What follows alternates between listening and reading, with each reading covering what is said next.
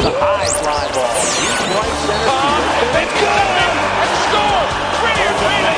Rogers over the middle. What a throw, Jenner! It is time for our sports update. Joining us from the Yonhap News Agency is Big Yoo Jeeho. Hello. Hi, good morning. Good morning to you, sir. So a lot to talk about. We're going to begin with football. This is interesting and should be quite dramatic considering what's been going on between the two countries and that looming sort of controversy over the Ramsier essay. But Korea and Japan will be renewing their football rivalry later this month. Tell us about this. It's going to take place in Yokohama? Yeah, the date is March 25th. I guess, they will maybe try to stick to football in this case. Their first meeting between these arch rivals since December 2019 when they clashed in the final of the East Asian Football Federation Championship down in Busan. Korea won that match 1-0. They'd also met at the EAFF tournament in 2013, 2015, and again 2017. But the last match in a non-tournament setting came way back in August 2011. That was in Sapporo. Japan won that one 3-0. Overall, they've played each other 79 times. Korea has won 42 times out of the 79, 23 draws and 14 losses. But in recent years, Japan has had numbers. Interestingly, Japan first approached Korea about holding a friendly match during this late March FIFA international match window.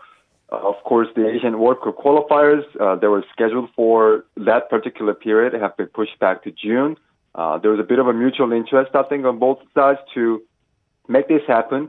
Korea obviously needed to play some matches before the World Cup qualification resumes in June, hopefully. Last year, Korea only played 2 international matches in Austria, and there was a bit of a hiccup there with the COVID-19 outbreak within the team. So obviously, it's going to be a challenge again to be going into Japan at this particular juncture to play a match and then try to come back home. Yeah, and so we usually know that these rivalries in sports with Japan generally have a tinge of the politics mixed into it, right? And that's just sort of an unavoidable thing. Probably will be some scrutiny here, especially because of the rarity of this kind of international sports meeting. I guess the question, though, is we'll talk about the travel restriction shortly, but I know that there will be concerns as far as the game itself, but obviously some concerns as to the players. Are they going to be safe in Japan? Well, I mean, this is a question mark. I don't think anybody can answer the question right now. Yeah. Obviously, the virus calls all the shots. We don't really have a lot of control over that, other than, try to have them stay as safe as possible and do all the things, wearing masks, maintaining a distance, not doing anything foolish while they're in Japan. But, there's only so much that they can do individually. So you just got to, kind of send them out there and hope for the best.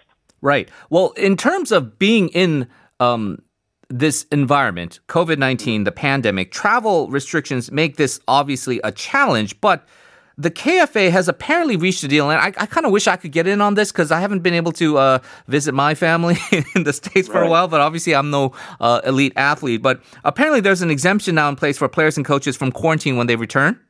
Right. So the deal is the players and coaches and team staff will enter 1 week cohort isolation in a bubble out at the National Football Center in Paju when they come back from Japan. And they're going to be able to join their respective clubs afterwards. So during the first week, they're going to stay in the bubble. They'll still be able to train inside the training complex, but would not be allowed to make any outside contact. So it's going to be closed down. No outside figures are allowed to enter the facility for the week.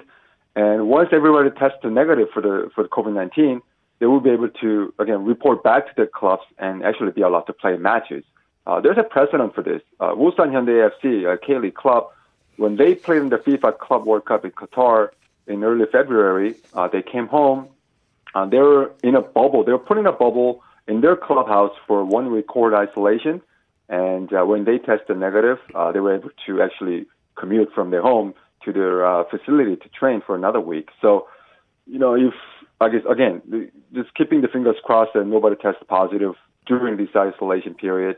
And once they clear that hurdle, they'll be able to just, live in the, I guess, as normally as possible during the pandemic. For the KFA, the next obstacle is obviously to get the K-League clubs to agree to release their players, and they're not required to do it during the pandemic because of the rules here. And also, the KFA has asked the foreign clubs, I would think Tottenham Hotspur for being one, for their cooperation in releasing the Korean players. Trying to get Son Heung-min's and Hwang Hee-jo's and Hwang Hee-chan's and whatnot. All those guys are based in Europe. They've asked these clubs to release them. Again, they don't have to do it. If they're concerned about traveling and all that, they don't have to do it. So I guess that's the biggest obstacle for the KFA. Yeah, I mean, even with these FIFA-sanctioned A matches, it's almost like pulling teeth right out of at a dentist's office to try to get these clubs to agree. It just feels... I would feel like if I was Tottenham management, I'd be very reluctant to let Son go right now at this crucial juncture in their season. But we shall see, and it's going to be a very interesting match indeed. Let's talk baseball then, Big U. KBO, Choo Shin-soo. Finally kind of showing himself in a public way, joining the SSG Landers after completing his mandatory 14-day quarantine. I gotta say, it's pretty jarring to see him in that uniform. The uniform itself is brand new, obviously, to us observing the KBO, but just him, after so many years in a Texas Rangers uniform, he just looks very, very different. He did say that he did come to Korea with one goal in mind, right? Yeah, and that is to win a championship. He sort of studied the team's roster while he was considering moving to Korea and decided, you know what, I think this team has enough talent to win a championship. Okay. I'm going to go sign with them, trying to win it.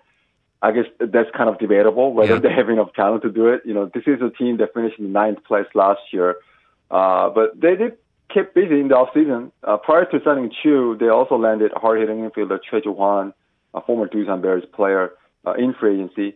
They acquired veteran reliever Kim Sang-soo, sign and trade with the Kium Heroes, and also they've added a couple of new foreign pitchers.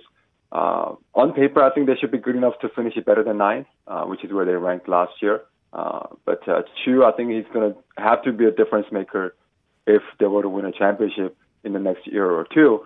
He said, he's 38 years old. At this point in his career, he didn't just come here to get a taste of KBO baseball. He wanted to come and win, actually do something, do some damage on the field. And interestingly enough, his manager, Kim Won-hyung, said Choo will mostly bat second and play left field.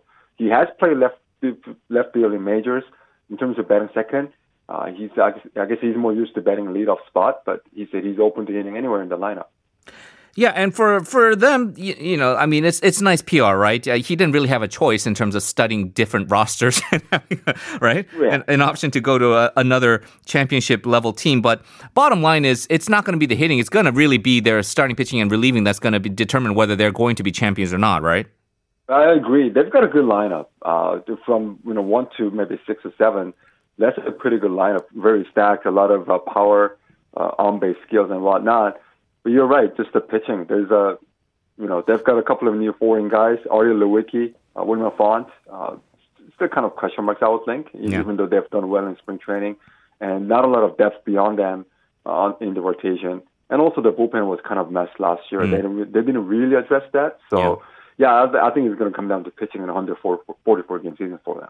But it's going to be interesting. New corporation, new sponsor, new team, new logo, and obviously new Choo Shin-soo. And so bringing some excitement here as we head to the KBO season opener. Let's talk Olympic news. This is now a bit of a pattern, I guess, Big U. The Korean-born Olympic short track speed skating champion Lim Hyo-jun applying for a Chinese citizenship. He's going through some legal issues here in Korea over sexual harassment charges. Not sure if there's a correlation. What's behind this decision? Yeah, so he wanted to compete at the Beijing Olympics next year, and he decided he wasn't going to be able to do it for his native country. And the Chinese Skating Association reached out, so he's going through the process of being naturalized as a Chinese athlete. But there's a bit of a obstacle for Lim Hyo-jun. Under the Olympic rules, if he acquires a new nationality, he will have at least 3 years have passed since he last competed for Korea. And his last international event for Korea came in March 2019.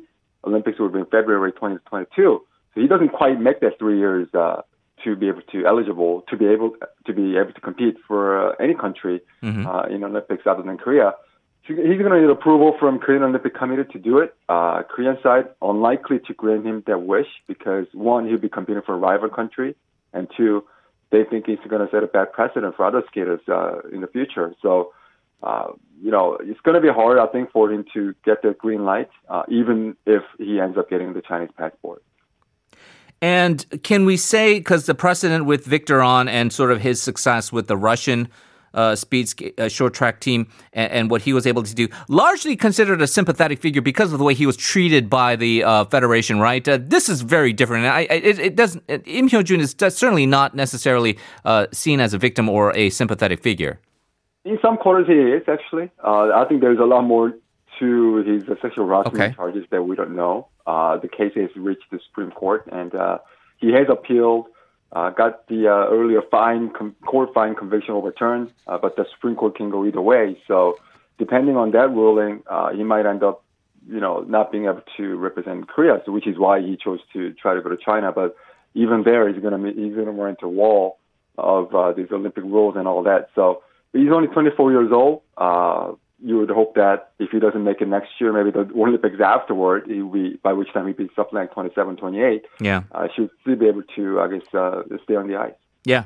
And spurious charges in regards to the sexual harassment allegations aside, though, more of the optics of kind of going medal hunting, kind of being a mercenary, going to China, despite the mistreatment here. We'll have to see how eventually all of this unfolds. But as you say, it doesn't look like there's going to be any approval coming from the Korean side of things. So it does look like still a difficult slog for him. All right, Big U, as always, thank you very much for joining us. Appreciate it. Hope you have a good weekend, and we'll talk to you again next week. You too. Thanks for having me.